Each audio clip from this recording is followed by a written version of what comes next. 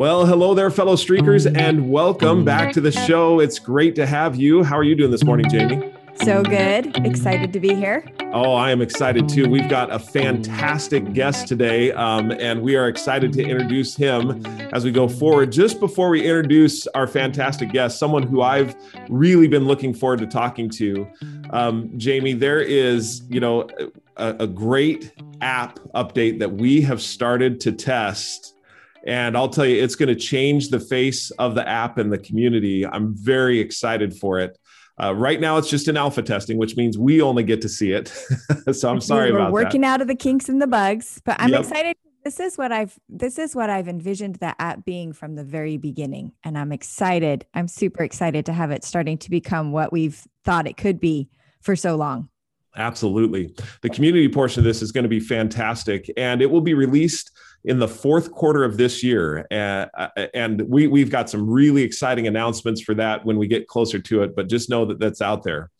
Well, as you know, fellow streakers, we love to highlight streaks and individual streaks, but instead of that, we've got an actual streaker with us today who has been doing quite a bit of streaking in his life, as well as with, just recently reading the book and taking care of it. And his name is John Fisher. And John, welcome to the Streaking Podcast. We're so glad to have you. Thank you, Jeff and Jamie. I'm thrilled to be with you. It is such a pleasure to meet people who have taken the concepts and long before you ever read the book, really have applied them to your life. In fact, let's just get started right away. First of all, John, you're a lawyer, a fantastic lawyer, one who's built a law firm, have written 2 books. He's written The Power of a System, How to Build the Injury Law Practice of Your Dreams, and also The Law Firm of Your Dreams. Say goodbye to your boss, say hello to the law firm you've always dreamed of. And I've read a little bit, Jamie and I have read a little bit of these and just fascinated by the story, and we'll get into some of those. But start us out with, how in your profession, how you got started. Why was law exciting to you? What was it what got you on that road?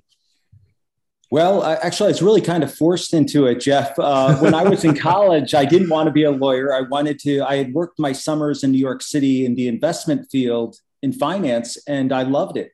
And that's what I wanted to do for a living. But my father said when it came time to make the decision, he said, I'll pay for law school, but I won't pay for anything else, MBA or master's. And I said, okay, simple decision right there.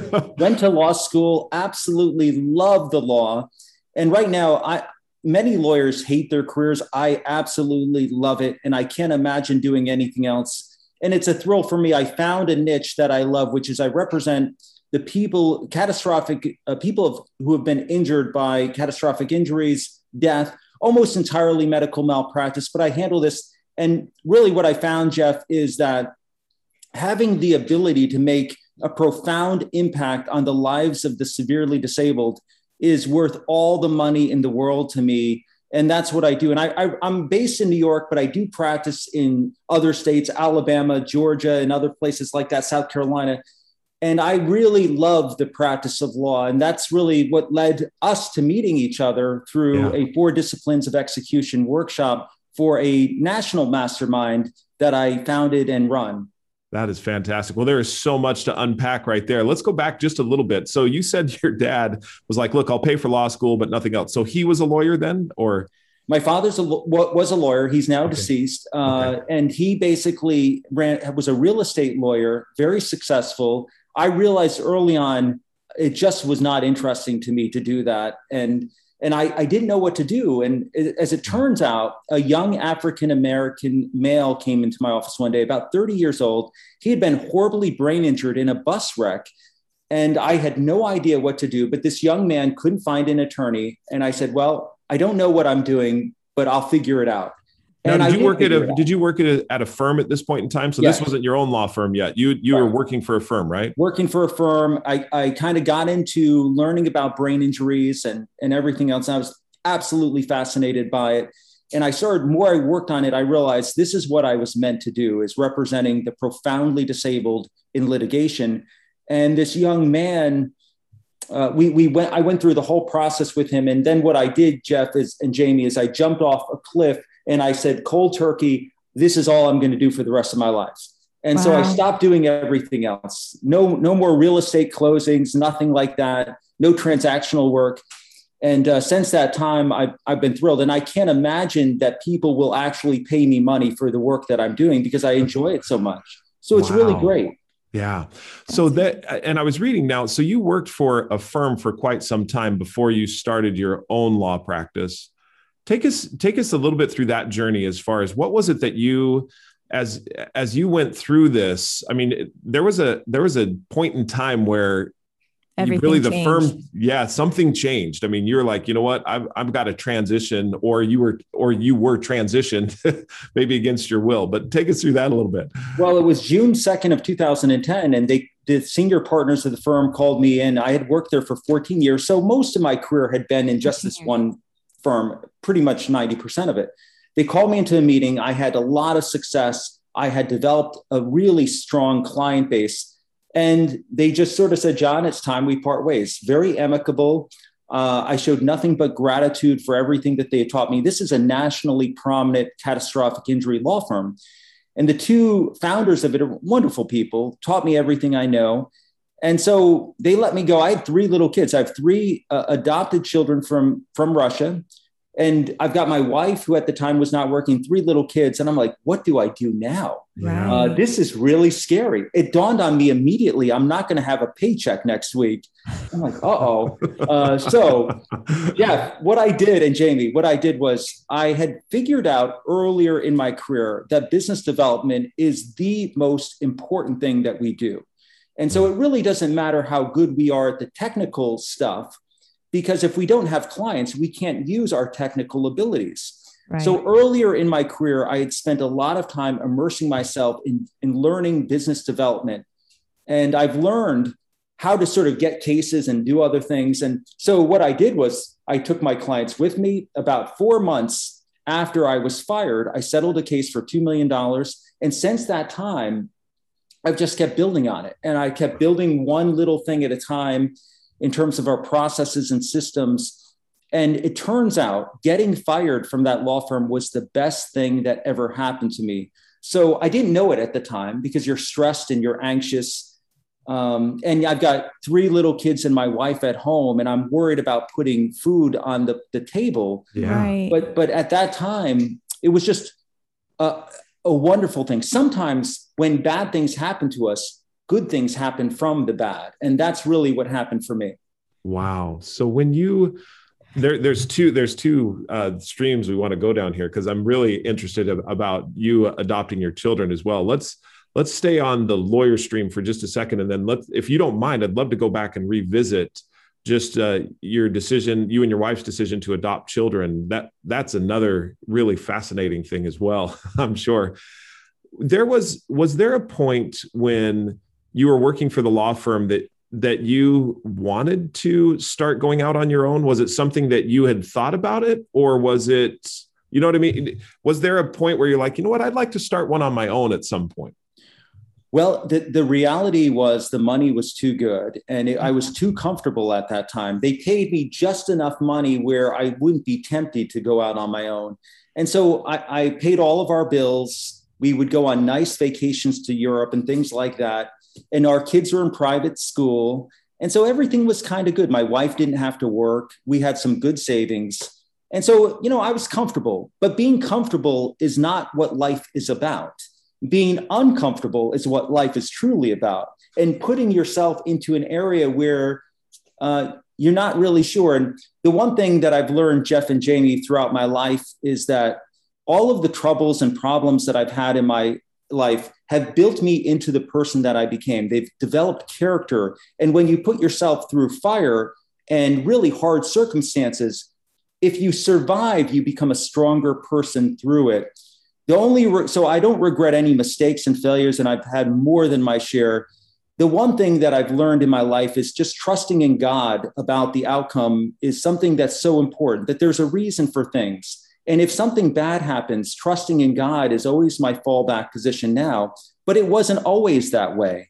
And it's so important to me to be able to say, God, I don't know why this happened, but I'm going to trust in you that there's a plan for my life here and that I have a destiny in this lifetime, and I'm going to try to fulfill that destiny for you. So that's really what I've learned from that experience. I think that answers the question I was going to ask, is that you've worked your way to this place in a law firm, 14 years, you're successful, and then they let you go. They fire you. I was going to ask, how did you overcome the blow to your confidence and the stigma that sometimes comes with that? But I think in part you answered that by recognizing and trusting in God, and it sounds like getting to work. Absolutely, getting to work and knowing that that there's a plan for my life, and my role in this life is to fulfill that destiny, and that destiny really more than anything else is maximizing the abilities that I've been given, and those abilities are enough. They're not the best, but they're enough to get me to succeed in the things that I do now. So there's lots of attorneys who are much better, more skilled than I am.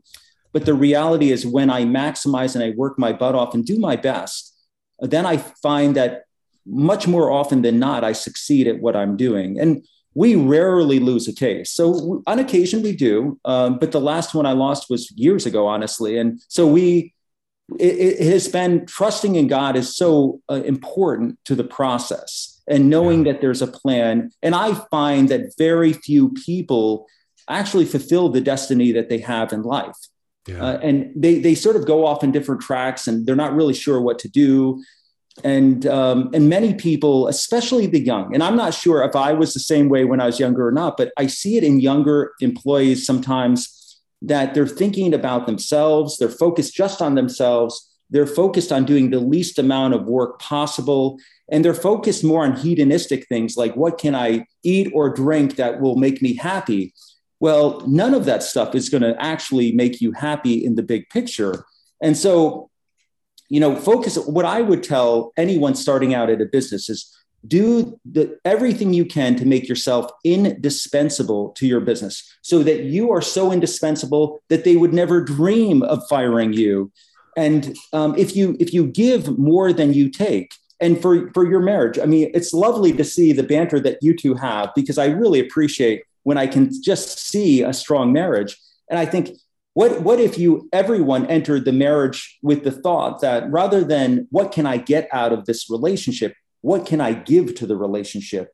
Because if you focused on 100% giving to making your spouse the happiest person in the world, you're going to have an amazing marriage, right? And it's the same thing with everything. So in our church, which fortunately with the pandemic ending, the church is full, but it's full of old people. And we don't have too many young people in our church. And the reality is, most young people would go to church and say, I'm not getting anything out of this. But the thought process is not what can I get, but what can I give back to my relationship with God? Yeah. And if you're spending time and thinking about nurturing that relationship with God or your spouse or your best friend, then you come out the winner every single time. What I've learned, Jeff and Jamie, in my career is that when I give without any expectation of getting anything in return, it comes back to me tenfold.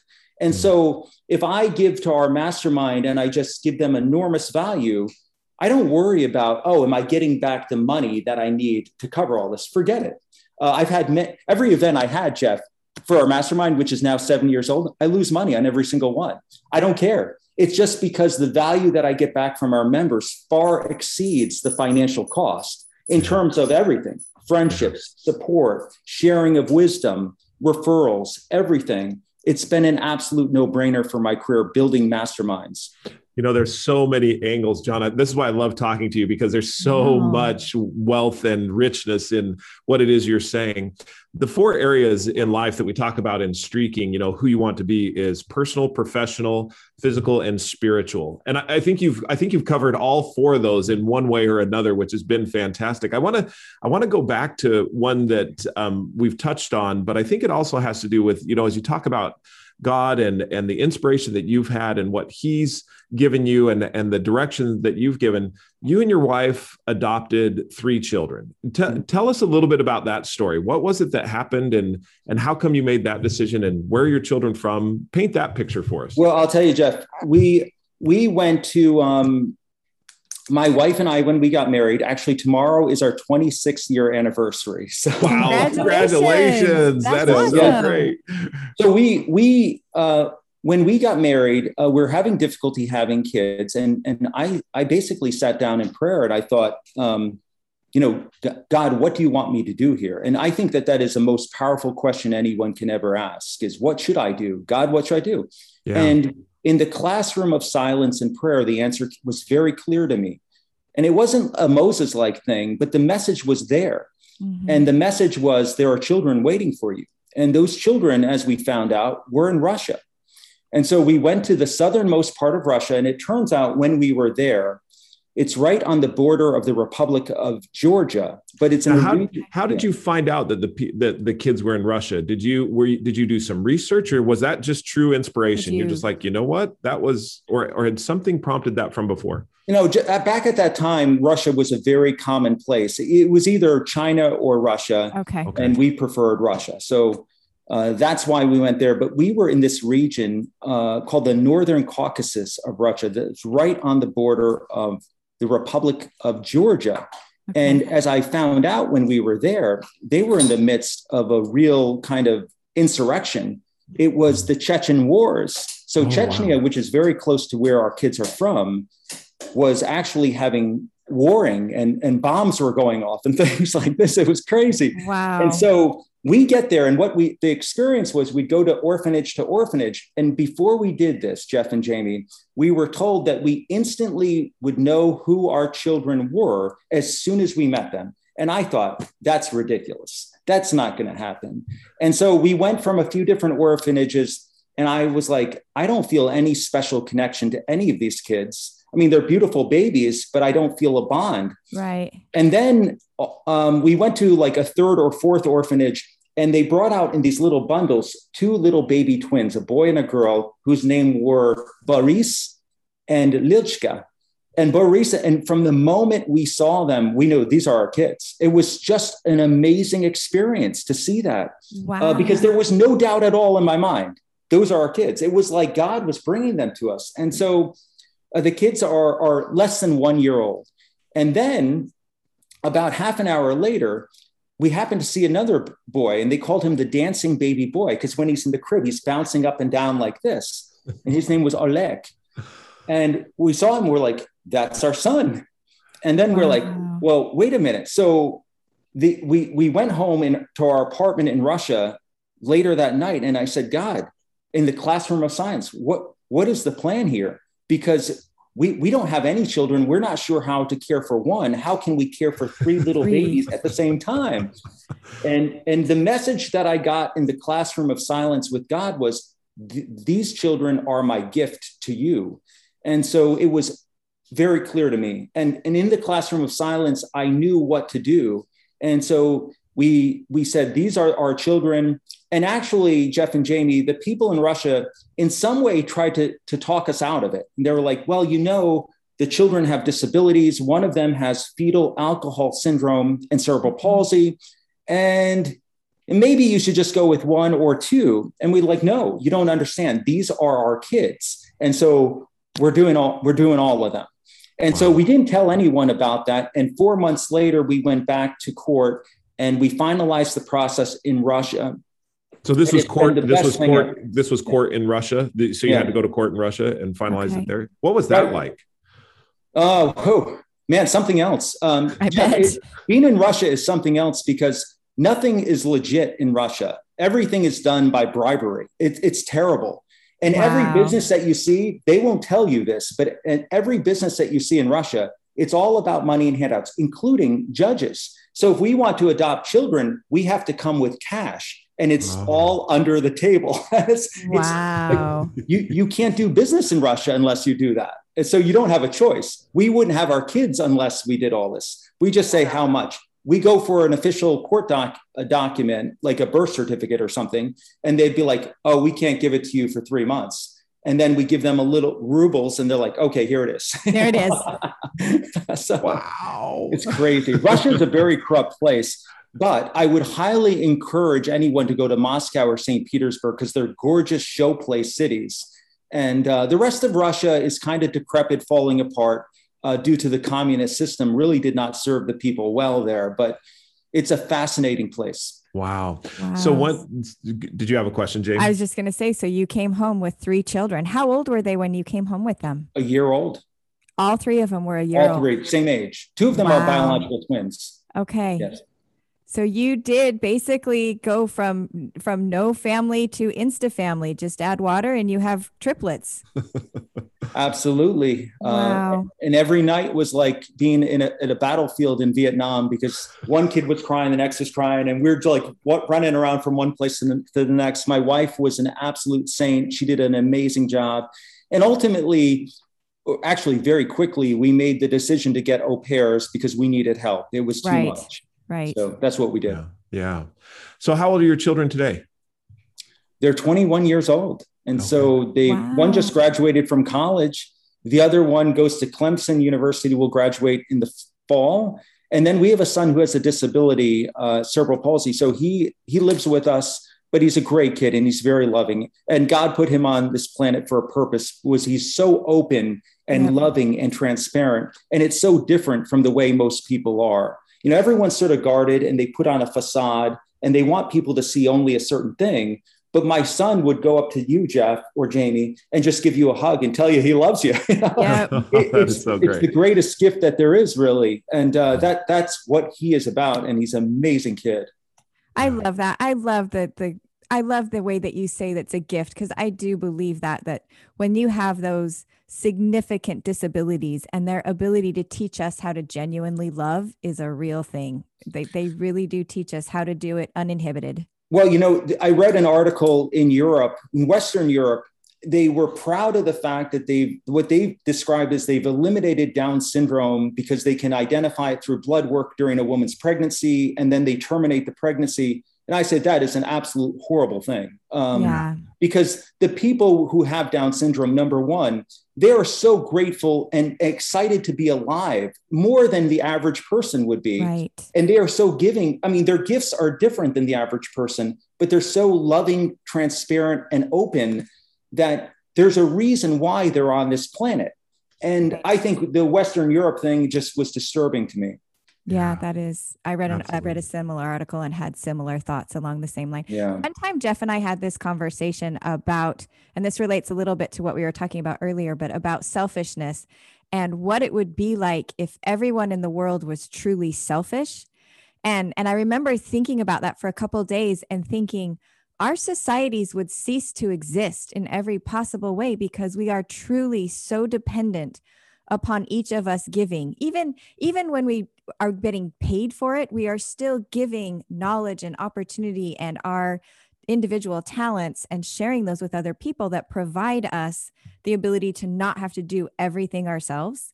And I think that when I think about people that have those those disabilities that require us to care for them physically more because they can't do it themselves, the things that they give and that they teach us about being selfless and service and the opportunities, and then what they give back is so amazing because it's not something that can be monetarily measured.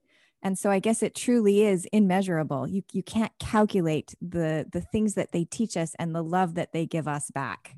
Well, Jamie, one thing I can share with you is it's so hard for young people to understand, but in life, they're not going to be truly happy with a big house, big cars, big everything. That is not what that's going to make you momentarily happy, but not long term.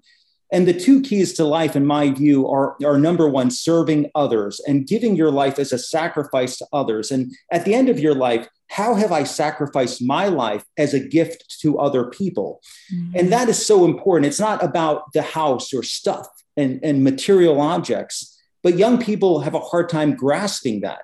And then the other part of it is, I believe, to a great life is incredible experiences. And so I have no budget when it comes to travel. We travel wherever we want. And we've been to some amazing places, Africa 2 years ago, Israel a year ago, just before the pandemic.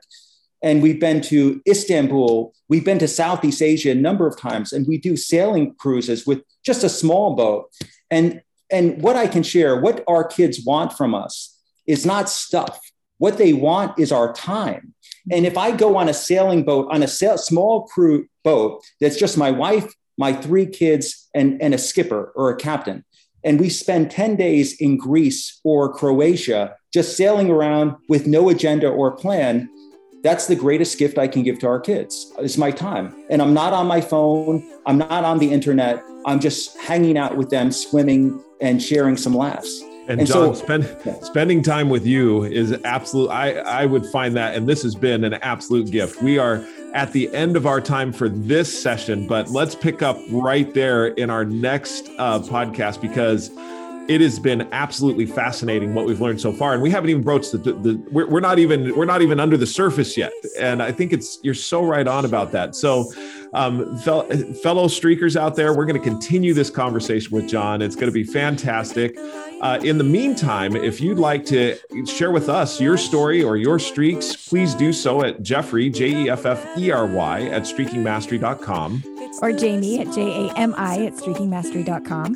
Feel free to follow us on Instagram, Facebook, LinkedIn, what else? Pinterest, all of those different places, or on our website at streakingmastery.com.